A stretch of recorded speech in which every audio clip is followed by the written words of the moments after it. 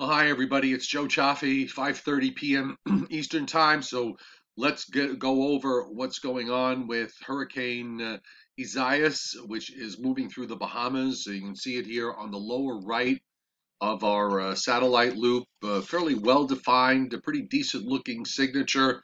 It's trying to become better organized.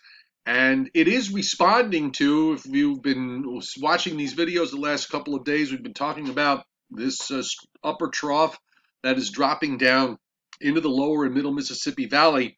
And it is part of the equation here for taking Isaias and tracking it up the East Coast. And it looks like, based on what's happening, how these systems interact. Remember, we also have this upper high that's out in the Atlantic. It's moving around the periphery of that upper high, and then there's yet another trough that's going to come down and join this one and kind of phase with it. And when that happens, we're going to get that strong south-southwest flow along the East Coast. And the key all along has been the timing of all these features, all these different puzzle pieces and gears changing size and shape and how they come together. And it's looking like this is going to move up the coast. In some places, it'll be offshore. In some places, it will be onshore. I'm thinking it'll be onshore for a time in eastern Florida, then offshore off the Georgia and South Carolina coast, only to go back onshore into North Carolina, then back out around Chesapeake Bay and Delaware Bay, and then perhaps going north to about New York City, and then heading up into Connecticut. I think this is going to take a track that's probably going to be close to what Tropical Storm Faye did in terms of the track. Now, whether the outcomes are going to be the same remains to be seen. For much of the area with Faye, it was heavy rains from mainly New Jersey, New York City, and the Hudson Valley west, with not really all that much in the way of rain or very little rain, and only a little bit of wind, a bit of wind to the east. That was not a strong tropical storm. This, I think, is either going to be, I think the odds to me favor that when it gets here, it'll be a strong tropical storm. I'm leaning away from the idea of it being a hurricane, if only because of the fact that if we're talking about a system that tracks just right along the immediate coast, sort of half out and half in, that you might wind up seeing it a bit weaker rather than a minimal hurricane, that it would be a tropical storm. Now, if it's a little further offshore by a handful of miles, then it could be a bit of a different story. And I think the key to that is going to be how much strengthening does this storm do over the Bahamas and as it approaches Florida, because the strength of the storm impacts the final track. The stronger the storms get as they're moving northward, they usually move a little bit more to the right. So in this instance, our weather models have been actually shifting to the left. And these are today's hurricane tracking models. And you'll notice, you think back to yesterday, they were mostly offshore, but not by much. And they've been shifting back little by little to the west. And now it looks like we've got half the model runs onshore and half offshore. A number of them bring it inland into Florida or right along the immediate coast.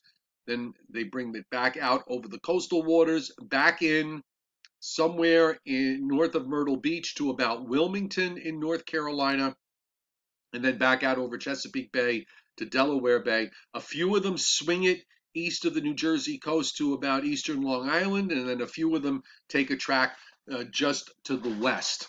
And when the storms that do come up, if they're moving, they're not going to, and they're inland, they're not going to weaken very much, because half of the circulation is going to be over the open waters of the Atlantic, and that keeps them, that helps them to hold on to some of the strength that they have. And plus, we also have this upper trough that's to our west that's going to complicate things. It might give it a little bit of a little extra juice as the system is moving up the coast. The GFS model, this is the GEFS, the GFS ensemble forecasts, and the different members of that ensemble. And here too, the adjustment has been to the left. moving just inland from over Florida, back out offshore Georgia and South Carolina, then back in North Carolina, and then on up. The mean track is actually from about Philadelphia to Trenton to just north and west of New York City to just north and west of Hartford to just north and west of Boston. So it's a very interesting setup here on the ensemble. So here's what it looks like on today's this morning's model run of the GFS, and the center comes across the Florida coast. This is sometime Saturday night, early Sunday morning. I want you to notice how small this is, okay, in terms of what you're seeing as far as rain is concerned. This is not a big system. Back out east of Jacksonville, east of Savannah, and then sometime Monday afternoon, another landfall near Myrtle Beach through eastern North Carolina. This is Monday evening, and at this point, if the GFS is right, there's some rain that's kind of shooting up there ahead of it by Monday night. And back over Chesapeake Bay, this is at 2 a.m. on Tuesday, 8 a.m. Tuesday, just south and east of New York City, with heavy rains over Long Island and southern New England. At this point, the rain is done. Central and southern New Jersey, Delaware, Maryland, southeastern Pennsylvania, all done. And also, by the way, notice the western edge of this in terms of the rainfall. You just go right into easternmost Pennsylvania, and once you get a little bit further to the west, of maybe to I-81, and I'm pushing it there. It's done. There's nothing going on. So you're going to have to be in this very, very tight zone along the coastal plain to get something out of this because of the small nature of the system. And then by Tuesday afternoon, 2 o'clock, it's right over Cape Cod, and by 8 p.m. on Tuesday, it is in the Gulf of Maine and moving over Nova Scotia and weakening. Timing is still an issue here because the European is slower. It's decidedly slower by a good 18 hours. So it has it moving on land north of Miami and Fort Lauderdale, but not by much. At Sunday morning, 8 a.m., actually carries it inland and keeps it inland. It goes over or just west of Jacksonville, and then it's west of Myrtle Beach, Wilmington by Tuesday morning. So it's a lot slower. The GFS has it, as I remember it just showed you, up near New York City. It's getting ready to leave Tuesday morning, if that's the case. And the European is much slower. Tuesday morning, and by Wednesday morning, it is in eastern Connecticut. So the European suggests that it's Tuesday during the day that we deal with rain and wind. And with this inland track, I just don't know how much we're going to get in terms of wind issues. If this is correct, where you get mostly an inland track all the way up, it may just wind up being more rain than anything else, and nothing that you couldn't handle as far as the wind is concerned. So we've got still a lot of details to work out. I'm feeling from what I saw today that there is reason to believe that things are going to work out where they're manageable. I kind of hesitate to say that because I want to just wait a bit. My primary concern right now is the fact that conditions are favorable for strengthening at least into tomorrow as it moves through the Bahamas and heads towards South Florida. So I really want to see how strong this gets before landfall, because as I said, that is going to impact the modeling going forward. If we have a stronger storm, stronger storms tend to, as they move further north, they tend to react to the winds, the steering winds at the higher levels of the atmosphere rather than the lower levels, and that has a tendency to turn them a bit more to the right or a bit further to the east. So it is a concern from the standpoint of the forecast when dealing with this, when trying to figure out just exactly what the track is going to be. I've got a simulated satellite on the GFS, and you also, this is another thing when you look at this on the simulated satellite, as it does look somewhat impressive now, but going forward, the impact of some shear that is supposed to be uh, there in the Southwest Atlantic, and you start to see a little bit of weakening here as it heads up the Florida coast. Now the center is inland. There's very little going on inland. Most of the heavy rains and squalls are offshore. This is as far as we have from the new run, which is just coming out now. I'm just going to back it up one more so we could take a look here on the old run and follow it along. This is Monday at 9 a.m. This is at 3 p.m. You see that big ball moving into North Carolina. Monday night, lifting up along the coast and then moving by Tuesday morning 9 a.m. It's mostly done from New York City south and getting ready to end across southern New England by Tuesday mid-afternoon. It's long gone. I do want to show you, at least from the standpoint of what the upper air looks like here, because we've been uh, trying to stay on top of this as far as the drivers are concerned in the upper atmosphere, and they seem to still be coming together as advertised. You have you have the upper high that is off the east coast. You have the trough that is dropping down. We showed you on the satellite. If you look at the satellite loop tonight, you see that swirl that's in the middle Mississippi Valley. That is this system here that is dropping down. Just let me clean that up for you. Right in here, that's that trough. And of course, we have a short wave here that's carrying through the northeast. There's another one behind it in Canada, up near north of Lake Winnipeg, that's dropping down. And this is where it makes this sort of full latitude trough come Sunday. Here's your tropical system getting caught in all this and then being drawn northeastward up the coast as the trough starts to swing around and it lifts right up and then moves away. And it looks like, it's all about timing.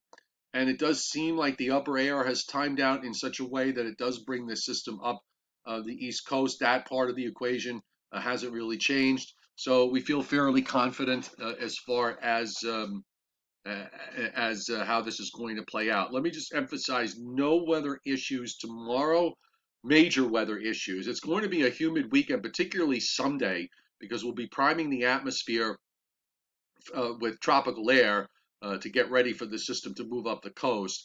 And there is the risk maybe for a couple of scattered showers or storms tomorrow, and maybe a better chance for storms on Sunday. The Storm Prediction Center has marginal risk for much of the northern mid-Atlantic states of southern New England, and we're going to go over that tonight on the Joe and Joe show coming up at 7 o'clock.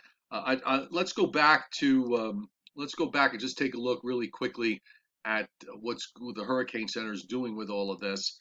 The Hurricane Center has been struggling with the timing issues as well. And as far as landfalls are concerned and the arrival of gales, 2 p.m. on a Saturday in South Florida, by 8 a.m. Sunday morning, gales in North Florida by 8 p.m. on Monday, actually 8 a.m. Monday in South Carolina near Myrtle Beach. And then by 8 p.m. on Monday, you see the gales reaching up further north, east into North Carolina. And by 2 a.m., with the center just east of Cape May, gales reaching at that point, the arrival of gales will be around 8 a.m. Tuesday in southern New Jersey and 8 p.m. in southeastern New England. So uh, the Hurricane Center's forecast is decidedly slower than the GFS. It's closer to the Europeans' timing, and it would suggest that during the day Tuesday, would into Tuesday evening would be the prime time for Isaias, and the GFS is saying no, it'll be more Monday night into Tuesday morning, and it looks like the GFS has gotten a little slower with every run, so maybe it's just playing a little bit of catch up, but a lot's going to depend on this as it slows down. It's at 22.6 and 75.7 west, which is about a little over 350 miles southeast of Miami. It's moving through the Bahamas right now. All the red is hurricane warnings, and we've got hurricane warnings up for southern Florida from Deerfield Beach on up to the Volusia Brevard County line, and as we go through the day tomorrow, we'll probably see tropical storm watches and warnings getting extended further north, and maybe even some hurricane warnings getting extended further north, depending on how strong this gets. And just one last check here. I can see, do we have a reconnaissance aircraft there? There was one on its way, and we'll take another look here. Let's see if there's one there yet. Mission 10 is there. We do have the big few observations starting to come in, but not enough yet. So tonight on the Joe and Joe Weather Show, which starts at 7 o'clock Eastern Time, the podcast for that will be on after the show is done by about an hour. So figure around 9 o'clock Eastern Time. So we should have more information from the reconnaissance aircraft by then. All right, folks, have a great evening. Hopefully we'll see you on the show. Hoping to get Bill Goodman on. We might have Jeff Banson on from News 12. Bill Goodman from the National Weather Service in Upton on Long Island, which covers the New York City tri-state forecast area. Hopefully, I think he's going to be on with us tonight. Fingers crossed. All right, we'll see you later.